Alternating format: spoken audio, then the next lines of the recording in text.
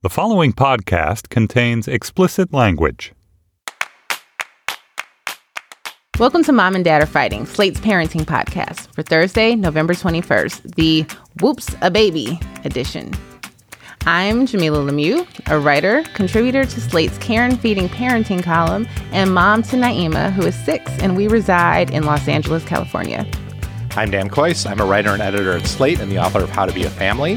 I'm the parent of Lyra, who's 14, and Harper, who is 12, and we live in Arlington, Virginia. I'm Elizabeth Newcamp. I write the family travel and homeschool blog, Dutch Goose. I'm a mom to 3 boys, Henry 7, Oliver 5, and Teddy 3. My husband's in the Air Force, so we are currently calling Navarre, Florida home. Thank you for joining us, Elizabeth. Thanks for having me. So today on the show, we've got a question about making friends with other parents at your kid's school, and one from a mom wondering if she should tell her son that he was unplanned. How do you even broach the subject? Should you broach the subject? Wait, did other people actually plan their children? Plus, we have triumphs and fails and recommendations. Dan, why don't you go first? Do you have for us this week a triumph or a fail? I have a fail. However, I maintain it is not my fault. Okay. So it's a blameless fail, in my opinion. I just got back into Washington, D.C. Earlier today after a sort of whirlwind 24-hour trip with my kids. We took them out of school yesterday and took them up to New York for a family event and then brought them back. And it was something that we thought was worth taking them out of school for. And we talked about it and made that decision and did it. And they both are doing very well in school, and we wanted to reward them and their good grades with some kind of exciting thing.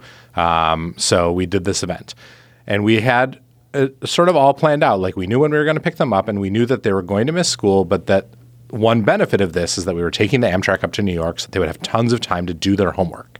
Because the homework is online, you can see what your homework is. You can get it, even if you're on an Amtrak train or in a hotel, you have hours when you're just like captive in this space and you can finish your homework. And we figured, well, they'll be grateful to us for this exciting thing we're doing, and we'll be able to convince them to just sit at the table in the cafe car and just do it. And they were absolutely willing to do their homework.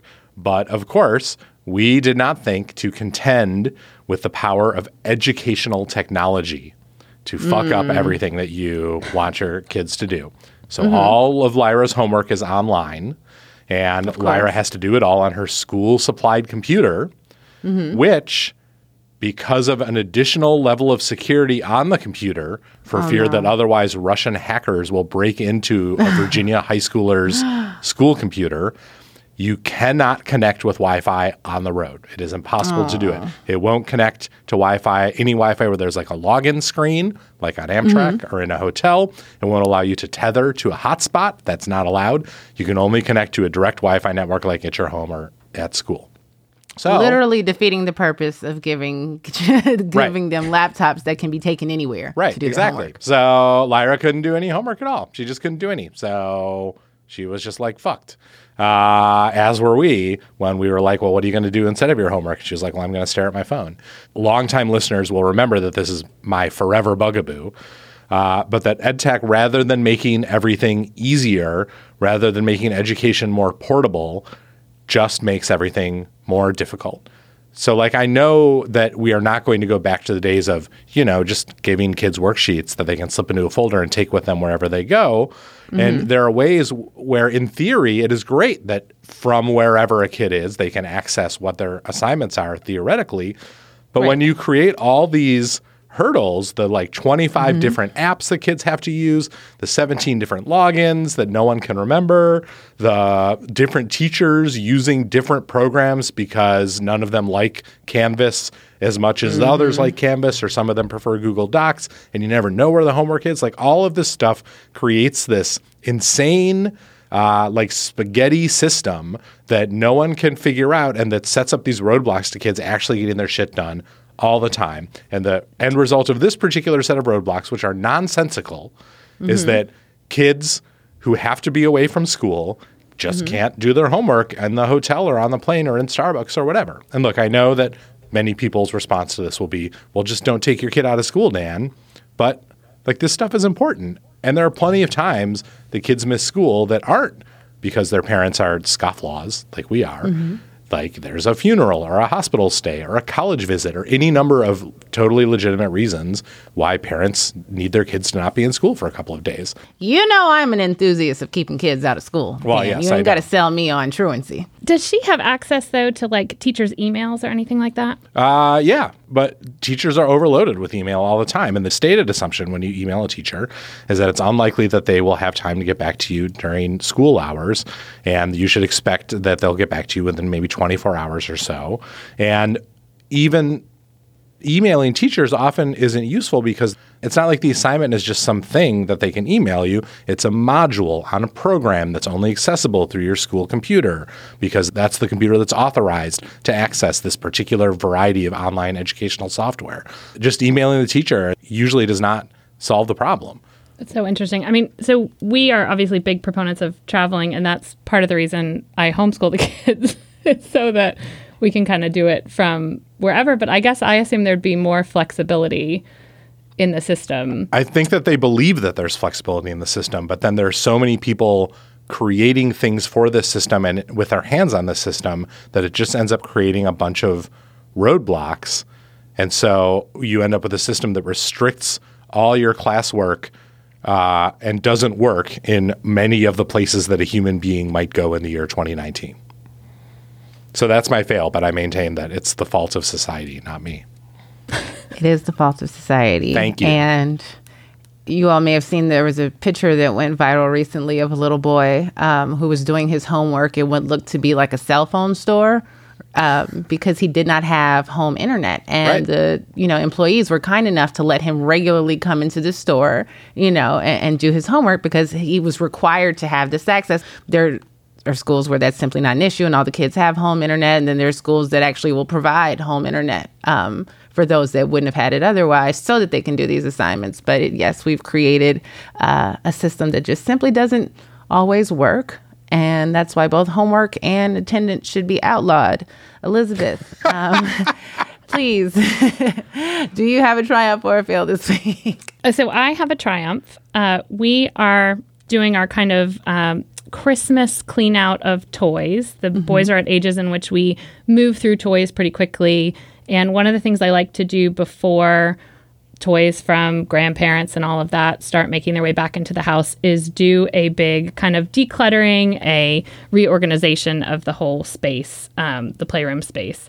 So we got together. I sat down with the boys. We decided we were going to go through all of the toys and decide kind of what was broken and was going to be thrown out and what was still in good shape that we could donate to places. And so we went through the playroom. Now, because we're home, I have kind of one of the largest rooms in the house as the playroom. So it's a monumental task, but we went through everything. We changed up kind of the whole flow. And then the kids and I took the toys to Ronald McDonald House, and we found there were a bunch of stuffed animals. We found a place called Stuffed Animals for Emergencies and made sure they were all clean and dropped those off.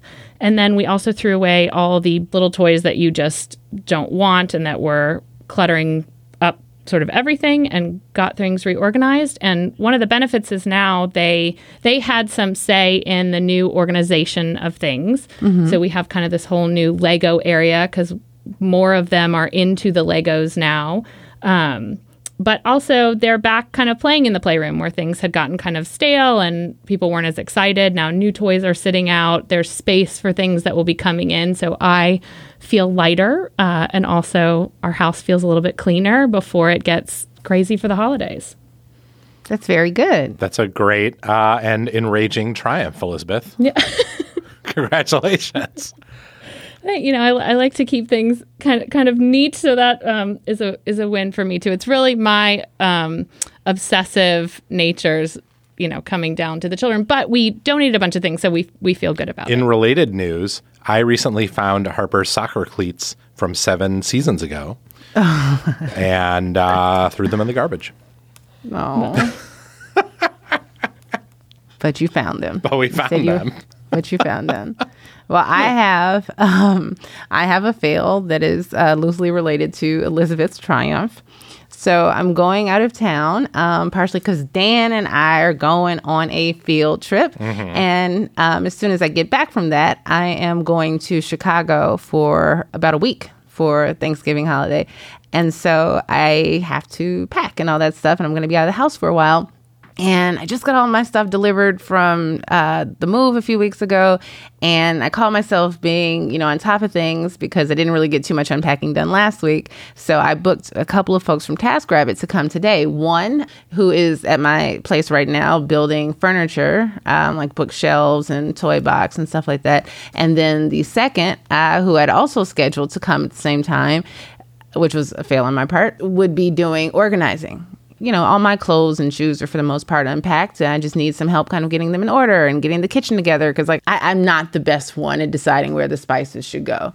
And I'm willing to admit that at this point in my life. And so I'm like, great, I can have them there. She can stay all day organizing and he'll build the furniture. And then she could put the books in the bookshelf and it'll be great. And then when I come back from the holiday, I'll be stepping into a home that is, for the most part in order and magazine ready, a magazine ready home.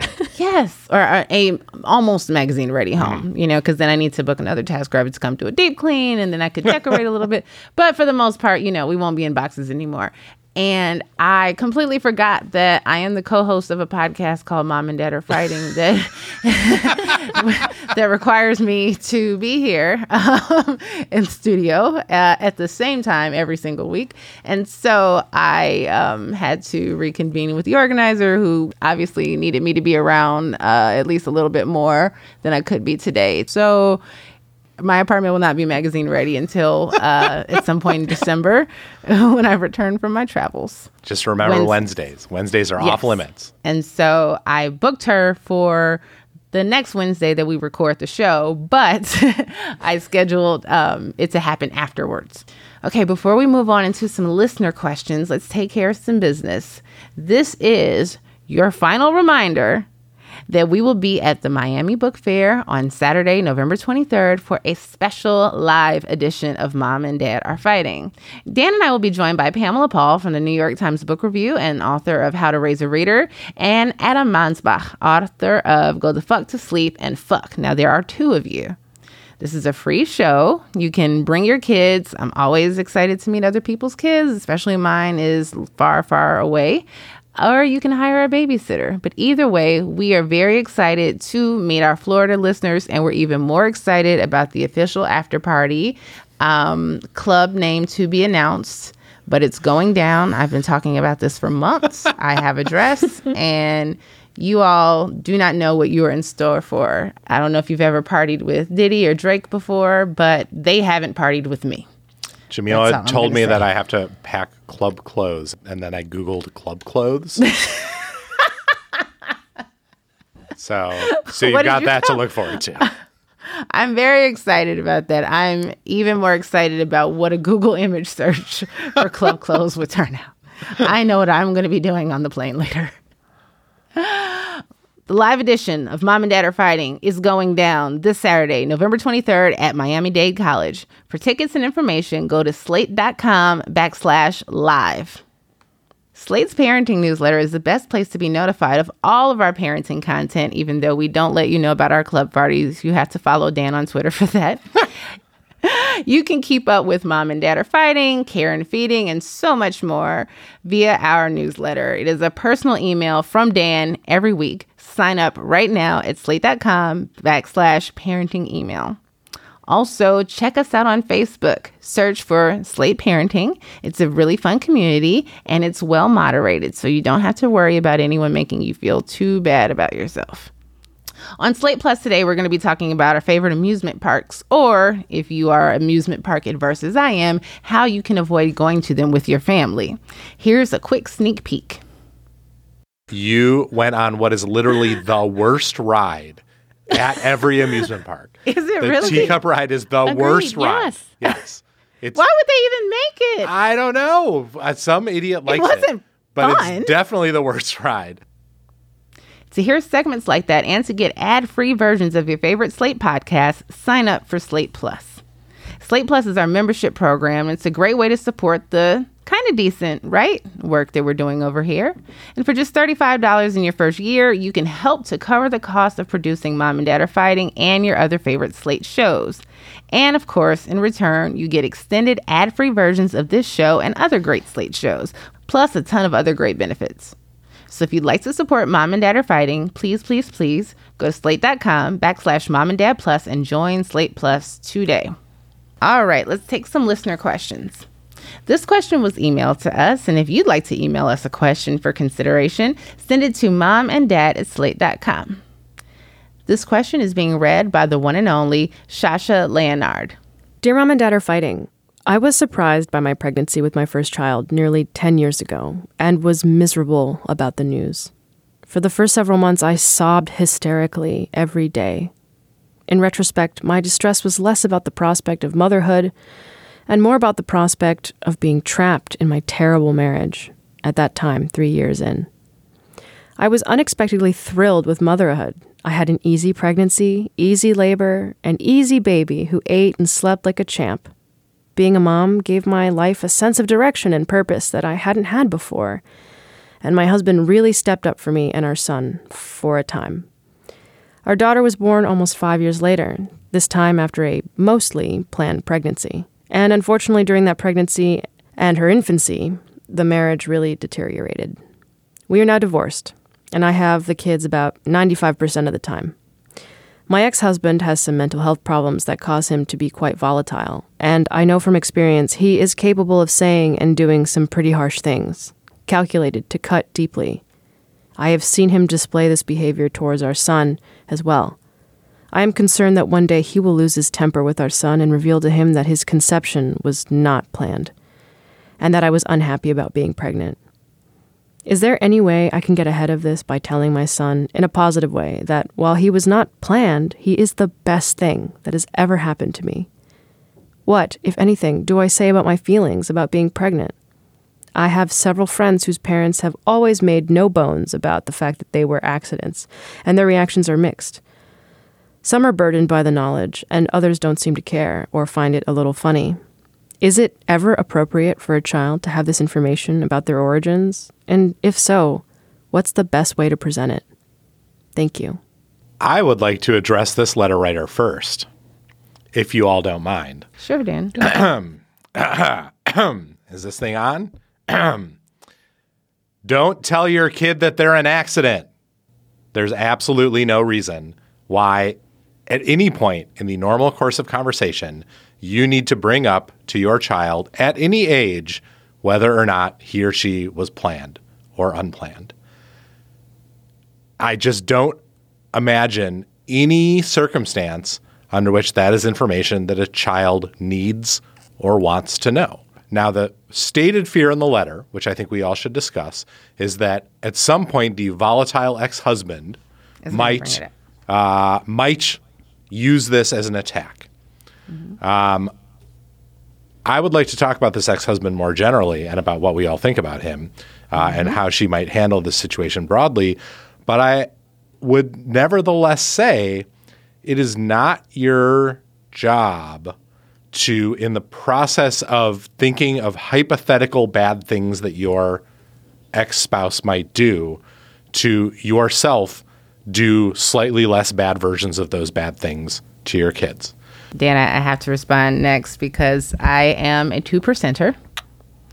I didn't necessarily want to have the "you were an accident" conversation with my daughter at the point in which I did, but she'd started to connect some dots and had a conversation with her dad that we hadn't really had a chance to talk about, one-on-one first. I figured that we at some point would need to kind of collaborate and decide what's going to be the origin story and how are we going to present it. My daughter was conceived essentially during a breakup. And I found out that I was expecting some short time later, decided to keep the pregnancy. I was, wanting the relationship to resume and believed that it could and should. And her father felt otherwise, but was, willing to be an active and engaged co-parent. And we did therapy, and I wanted to talk about reconciliation. And he wanted to talk about how we could, work together to parent separately.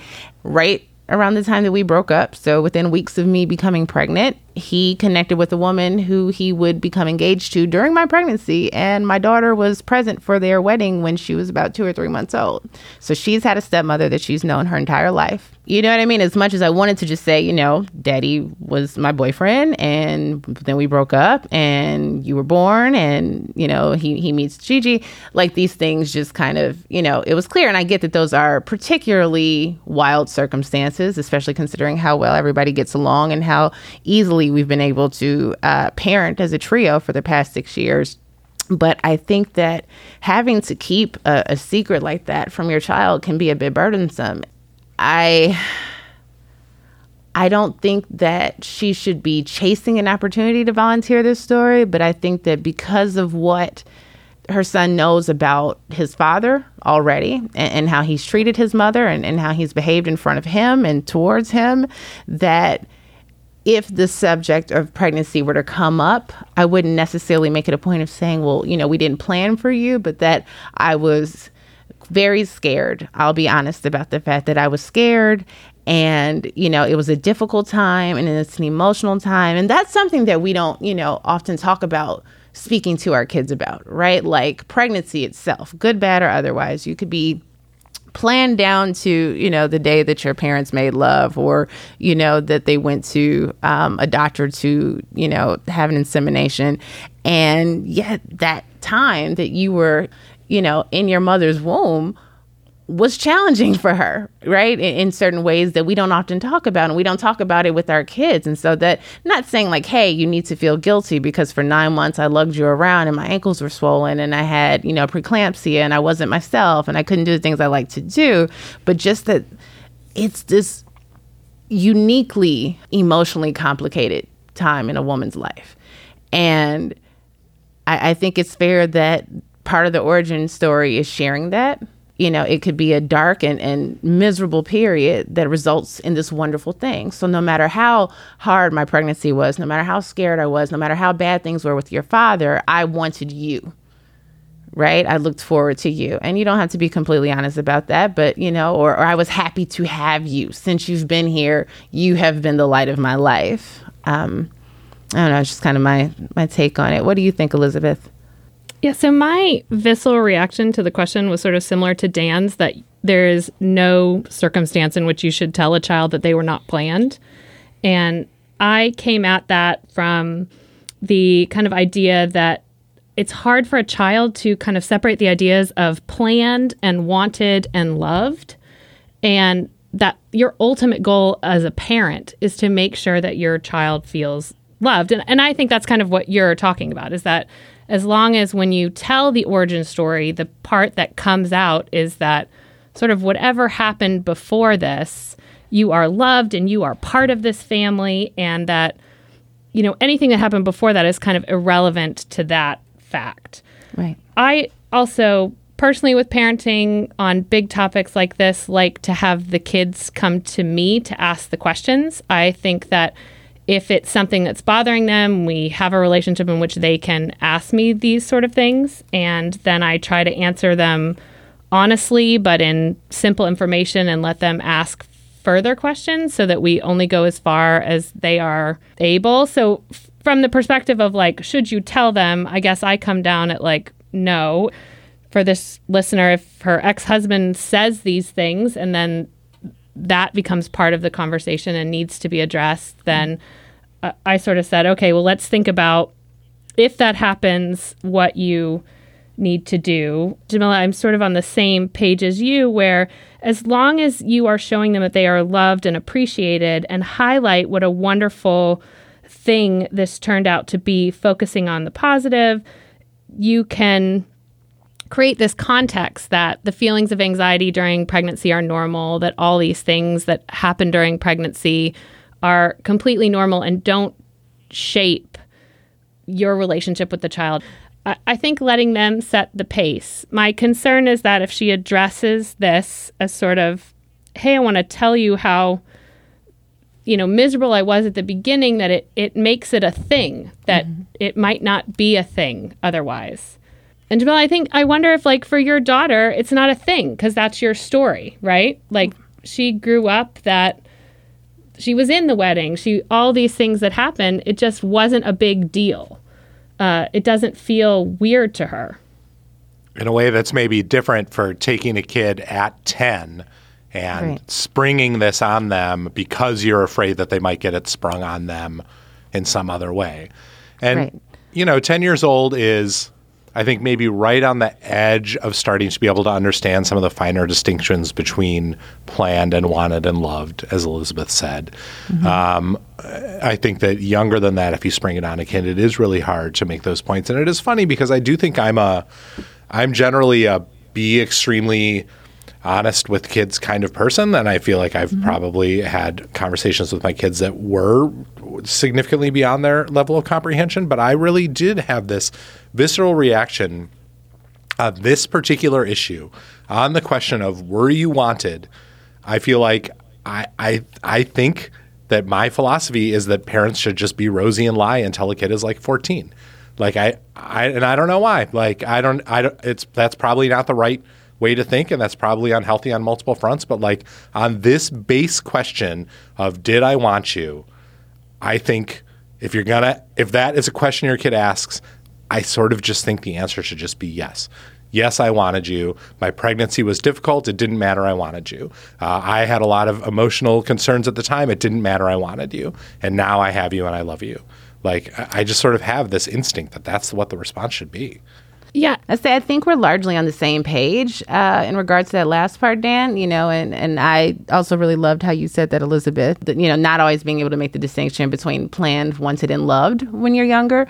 Was I planned is a different question than was I wanted, right? And in theory, that the pregnancy continued and under a whole lot of circumstances does point to being wanted despite being unplanned. I think that, and I'm not saying this advocating for, to just procreate with reckless abandon and just kind of let the chips fall where they may. And also acknowledging that I took a huge gamble choosing to continue a pregnancy with an ex-boyfriend because, despite what I believed I knew about his character, that story has ended quite differently for a lot of people. And it was still a traumatic one. But that I want us to, as a society, destigmatize unplanned pregnancies. I mean, they're not so stigmatized that they've slowed down, right? But it's how we talk about them during and after. Or rather, I should say, it's not always about how we talk about them during and after because it depends on the person and are they class mobile or what do we think of them, independent of this pregnancy and, how active is the father. But like, when we're not talking about a person, when we're talking about hypotheticals, we still make it seem in 2019 that an unplanned pregnancy is just beyond the pale when the data implies that there's a whole lot more unplanned pregnancies, than there are ones that were planned. And those aren't necessarily always the ones that make it to term, but that, this isn't some niche phenomena, right? This isn't just something that young people or poor people or uneducated people or wealthy people are doing. This is something that everybody's doing. Like, whoops, a baby abounds, and I think that if we were more comfortable talking about that, then a kid wouldn't necessarily feel bad for being unplanned. There's nothing bad about being unplanned, right? Like it could be, I didn't plan to buy a lottery ticket and I did, and I won. And now my whole life is better and different now. Elizabeth? I just think it's so hard for a kid. And again, we're talking about a 10-year-old here, so it's hard to know what they know. But until you really understand like conception and that it can be planned, I think it's a really hard thing to ask a child to separate the unplanned from unwanted. If any child, mine, anyone else, said to me, I was unwanted, I think I might suggest you might have been unplanned, but you're not unwanted. Because I just think that is kind of the worst feeling that a child could have. And as a parent, that is what I think I spend the most time on with the kids. I am most worried about them knowing that they are part of this group and that they are wanted. And that extends to friends we have around us and friends' children. And to say you are wanted and you're not always a joy in the sense of like you're throwing things on the floor, but you are a joy to have here. Because I think there's so many things in the world that tell them that they're not enough and that they are, different in this way, and that this doesn't have to be one of those. At the end of the day, I think, too, as you're older, having this conversation then can be kind of funny. Or there's a Thanksgiving dinner in which my sister and I were arguing about which one of us was unplanned because we are 5 years apart. And my father sort of threw his hands on the table and said, "You were both unplanned," But it at this age, that is hysterical to me because I know I'm part of this family. I know that has nothing to do with how much I'm loved. My sister knows that too, and we were taking cheap shots at us. I just worry that at 10, that's a lot to ask a child to do. Can we briefly talk about this ex-husband? I feel like it seems very clear to me that the letter writer ought to say something to the ex-husband, not about this particular issue, because you don't want to put the idea into his head that this is a mean thing you could say to the kid in a moment of anger. Mm-hmm. But I do think that if you are like living in constant fear that your ex-husband is going to say something to hurt your kid, I think, and this is not exactly within the scope of the letter, and it's totally possible this letter writer is taking a bunch of steps to try and deal with this, but I do think you need to be talking to your ex about how important it is to you that kid does not become a pawn in the middle of this, does not become the object of hurtful comments that are inspired by conflict between you two or by conflict between the ex and the son. And if he really is emotionally or verbally abusive in that way, I mean, I think that 95% has got to be 100%, right? Yeah, I agree. I mean, when I read this, I thought the ex-husband is kind of a whole issue in and of itself. And how are these mental health issues being addressed both as co-parents and with the children? I think sometimes, the reason that there's 95 versus 100% is a matter of what the court, has determined. And we've definitely gotten a number of letters, particularly to care and feeding from parents, often mothers, that said, if it were up to me, I'd like to keep my ex completely away, but he was awarded time. And so we have to honor that. But yes, Dan, I do agree. He's scary in a lot of ways. And there's certainly a lot that we don't know about him and how they spend this 5% of the time together and, how he typically communicates with his ex. And if that's, a matter of him being medicated versus not being medicated, or, if he's having a good day or a bad day, or if he's consistently volatile and verbally abusive, but definitely don't want to put the battery in his back by suggesting, you better never tell him that, right. But I agree that if you are capable of having a conversation with him about the importance of putting aside your personal issues, no matter how valid they may be, and presenting some semblance of a united front, or being respectful of one another. And, being respectful of him does not mean not talking to her child about how fucked up he is, right? But it's still, it's not saying I hate him, he's a piece of shit, but, your father has these issues, and here's how they've manifested in our relationship, at the point in which she's ready to have that conversation with her son. And here's the impact that they've had, on our family. But overall, I think we are all in agreement that, no, this isn't a conversation that you need to just start with your kid. However, if he asks questions that lead you into this direction, or to have this line of conversation, that you make a point of establishing and repeating over and over again that he is loved. That he was embraced warmly, that you were happy to have him, and that, he's one of the best things that's ever happened to you, and nothing could change that. Good luck, letter writer. Good luck to you. Good luck to you. Okay. Letter number 2. Dear Mom and Dad Are Fighting, I'm a long-time listener of your podcast and decided today is the day to write to you and ask about something that has been bothering me for quite some time. My husband and I are both introverts, as is our oldest child, who is almost 7 years old. Since my older daughter started preschool, it has been my goal to get out of our shells and be more social, in hopes that we could find a few families we click with, both for my mental health and for my kids to have a social network.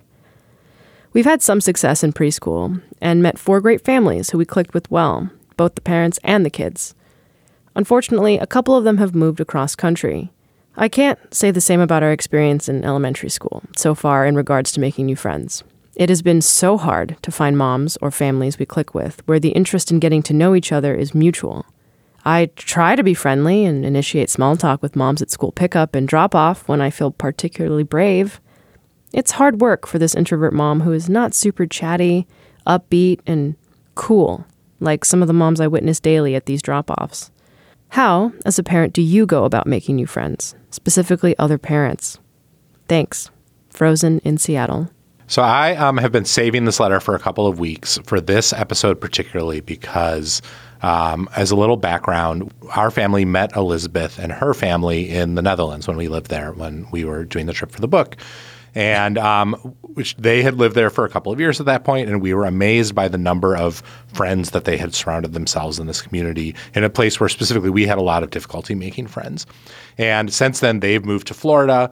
We landed in Florida to visit them like 2 months ago, and we're once again amazed at the number of friends that they seem to have surrounded themselves with there after only having been there a short amount of time. And because Elizabeth's husband is in the Air Force, I really wanted to have her on this show to answer this question, to talk about how, Elizabeth, do you go about making new friends in every new place you live every 3 damn years? Yeah. So I first want to say it's hard. It's hard. It's not easy to do. And even the cool mom she's seeing or these people with friends have put in the work. I still get scared and those butterflies in my stomach when we are at a new playground somewhere or when we are having to go to our first story time or school drop off, whatever it is. I still get scared. So I think have heart just because it feels hard. It is hard, but it pays off. I feel like this writer is acing the meeting friends game. She is going to the right places. She is starting small talk. And then she is never taking the next step where you make friends. And that is the part where you never leave a conversation without a phone number, an email, or future plans. And I know that sounds really hard and scary. I'm an extrovert, but it's still hard and scary because the idea of rejection is still there. But I will tell you what, I can't even remember getting rejected. I'm sure people have been like, you're crazy, particularly at the Dutch playgrounds. I mean, I was approaching these women speaking Dutch to each other and asking them for things that I was rejected. I don't remember any of those. I only remember the friends that I have that said, yes, I'll meet you there. A friend of mine from Colorado Springs says she remembers me literally walking up to her at the stroller strides and saying basically, we are going to be friends. You are new. I'm new. Give me your email and we will hang out. I like to think it was more put together, but I can't really put it past myself that isn't exactly what I said. I feel like she's waiting a lot for people to come to her and take that next step. I think a lot of people, especially if you've been in a place for a long time, are sitting with enough friends. And so they're not necessarily on the hunt for a new friend, but everyone is always, I find again, willing to say yes, have you out for coffee. I think the other thing is that nothing endears a friend like needing help, and asking for help is something that is very difficult for a lot of people. I, as a military spouse, when we get somewhere, I don't have an emergency contact. So I have to find someone to ask to be that person.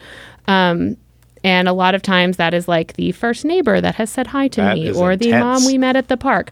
But that is seriously, it's such a bridge to making friends, because when you have asked someone to do something for you and they agree, then usually you bring them a coffee or something because you feel so overwhelmed, and then they do something for you. And that is the building block of friends. I also think that one of the things you can do to stop feeling so lonely is hang on to the friends that you had, even if they've moved. When I move someplace, I make a lot of I call them friends of the road, friends that I have here. Their friendships are incredibly important for the place that I am, but I may not take them with me to the next place. And they, don't want to take me either. We are just here at the same time experiencing the same thing. Our friendship is incredibly valuable there. But I try to keep those friends of the heart that I have made along the road to be those people to help me carry my emotional burden of life until I have made someone here. And I think that then takes the stakes off of how much you need a friend. So if you have someone that you're calling and checking in with about the hardships of, for me, motherhood or whatever your daily grind is, then you don't necessarily need that from the friend that you're just need to meet up with and chat about having a friend or coffee. And that takes some of the burden off of that. So I guess I come down to, like, I want you to give yourself a pep talk, cry in the car. I've done both.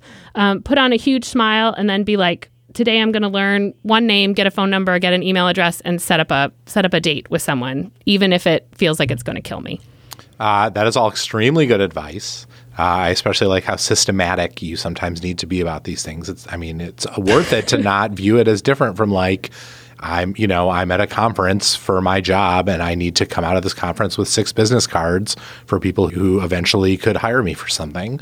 You have personal obligations as you have professional obligations. And as you need to nurture your career, you need to nurture your emotional life and your friendships. And there's, like, tasks involved in doing that. I'm really interested, Elizabeth, in the extent to which the fact that you're military means that the places you're landing tend to be filled with people who might also need friends, who are newer to those places, who are a little bit in the same boat as you. Do you find that to be the case? Yeah, we've moved a lot. When I lived in California, I actually lived on base. So everybody was in the exact same boat as me. And that was like friend making gold, like just like everyone friendly because we're all in the same boat. When I moved to Delft, there was no one. We were not there on a military base. We were sent there to live a civilian life. I had to make friends. I had to make friends with people that didn't speak English necessarily. I made expat friends by, I think one woman was sitting at this is my Canadian friend, was sitting at a coffee shop and I heard her speak English and pulled my chair up. Which is just like, hey, do you understand what anyone around here is saying? That same woman later met us and said, oh, there's someone you need to meet. I met her because she just walked up to me at a coffee shop and said, you speak English. It's so true. It's so true. And there I did actually make Dutch friends, which was like a huge success. And that took me a long time and a lot of hard work. It started, again, by just asking. I needed favors. I didn't know what people were supposed to bring in their lunch to school. I didn't know what any of these things meant and just having to ask for help. And eventually, I guess I endeared myself to them, or they realized I wasn't going anywhere and just, well, okay, we can invite her out. But here actually in Florida, there's a big base here, but things are pretty spread out. So I have made friends, some of whom are military, but I have made them all sort of in this organic way, meeting them at coffee shops, meeting them at the library, at all the places we go. I'm homeschooling here, which I've never done before. So I basically was like, friends was the number one on my list. Like, if I'm going to be home with these kids all day, I better have a whole bunch of moms that I can have play dates with, have people to, help me watch the kids if I need to go to the doctor or something like that. So I think, but at this point too, I've moved 5 or 6 times. So also now it is ingrained. I have noticed also that my middle child, Oliver, is incredibly shy, and even he can make friends with it. He is the introvert in our family, and he can make friends with almost anyone. I think because we move a lot and we all know we just have to do it. And the more times you do it and it's successful, I think, you stop remembering that there were times when people said no. And because the times when people say yes blossom into such sweet friendships. The reason I asked about that particular issue is because one of the great successes we've had in making friends was when we first moved to Arlington back in 2009. And we really needed friends, and we didn't know anyone here. And we ended up, people who live in Arlington will laugh as soon as they hear the story, but we needed preschool for our kids. And we called like 20 preschools and we're like, hey, can we enroll our children? And they all just laughed at us and said, well, feel free to put them on the 3-year waiting list. And the only preschool we found that had any spaces available was a preschool that had just opened.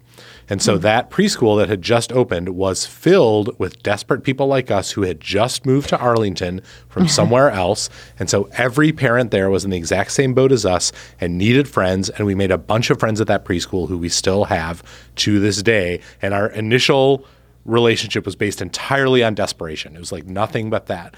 But this is just a roundabout way of saying this letter writer, like this may sound and feel so mercenary to you, but like, if there is a new kid in your child's classroom who just moved to Seattle from somewhere else, fucking call that mom on the phone tomorrow and be like, do you want to have coffee? Because that is a desperate person who needs a friend, and you can be that friend. Yes. I have literally nothing to offer because we are new in town and I'm lonely, and I don't even...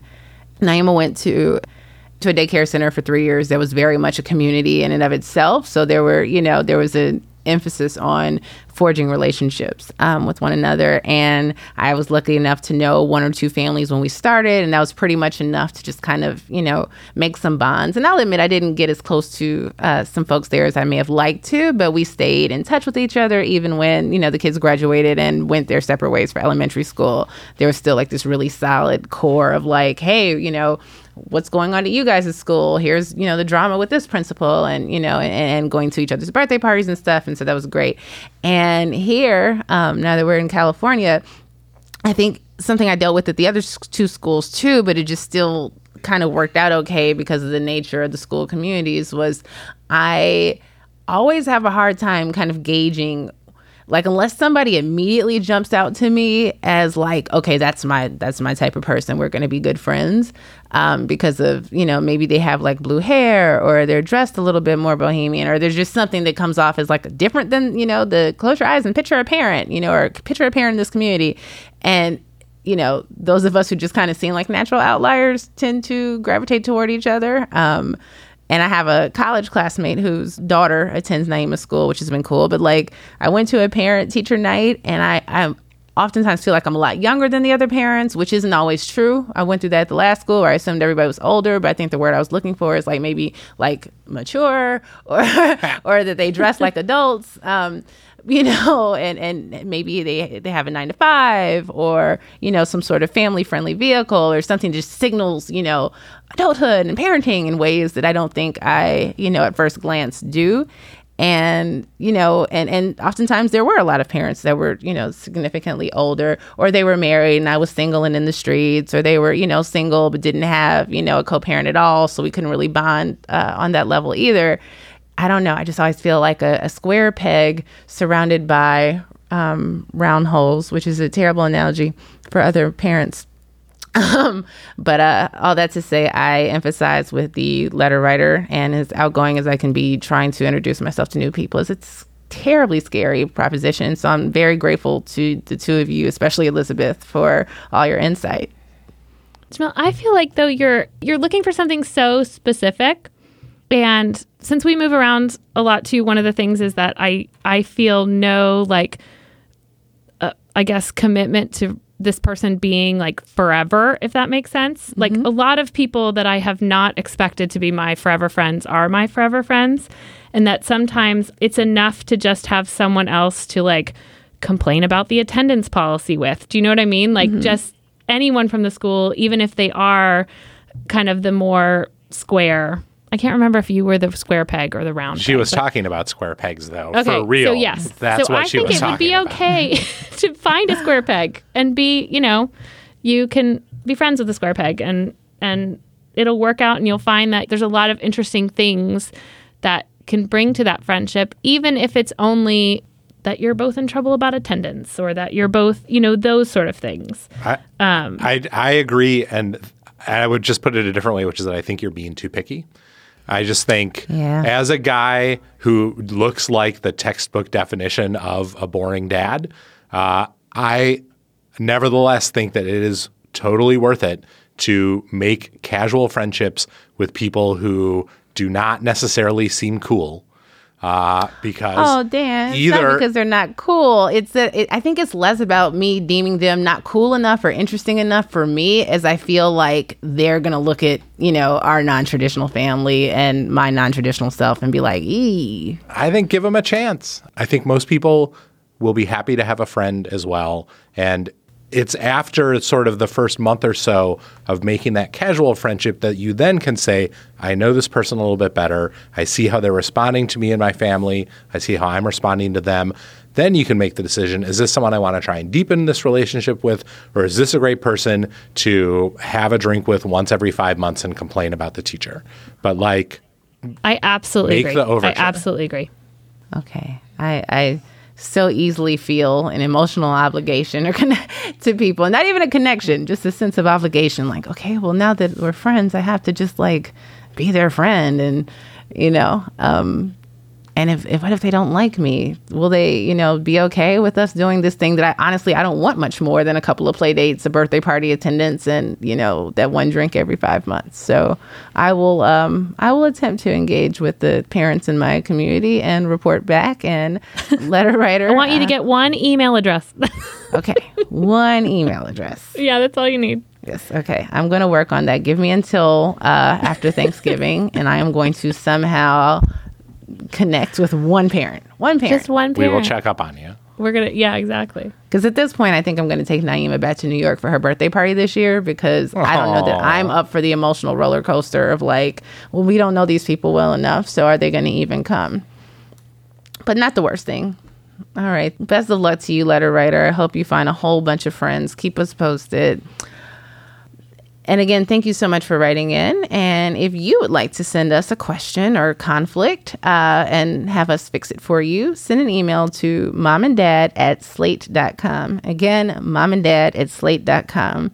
Okay, before we get out of here, it's time for recommendations, where we share something that we think is great, either for personal use, family use, for the kids, etc. I guess those are the only categories of engagement you could have with something, but you get the point. What do you have for us, Elizabeth? Okay, so I have something that's free and run by the government. I know. It's actually the National Park Service runs something called the Junior Ranger Program, and this is where kids can earn badges. It's free educational fun. You can actually go do it at a national park. All the national parks, national historic sites, national monuments, which I guarantee there is one near you, have these. You go and you get this packet of activities they have ones for different ages. You complete the activity and then you turn it in for a badge. But if there's not one near you, or you don't like the outdoors or leaving your house, you can actually do them online, which we love to do. So we print them. You either take pictures of them and email it into the address or mail it in, and then your child gets the mail back with this little badge. Mm-hmm. And they're on topics like junior cave scientist. There's one for NASA. There's a junior snow ranger, one about fishing. My kids adore these. They are wonderful to bring on trips, to just kind of focus on a particular topic that they're interested in. It's a variety of activities that require you to maybe look stuff up online. Some are word searches.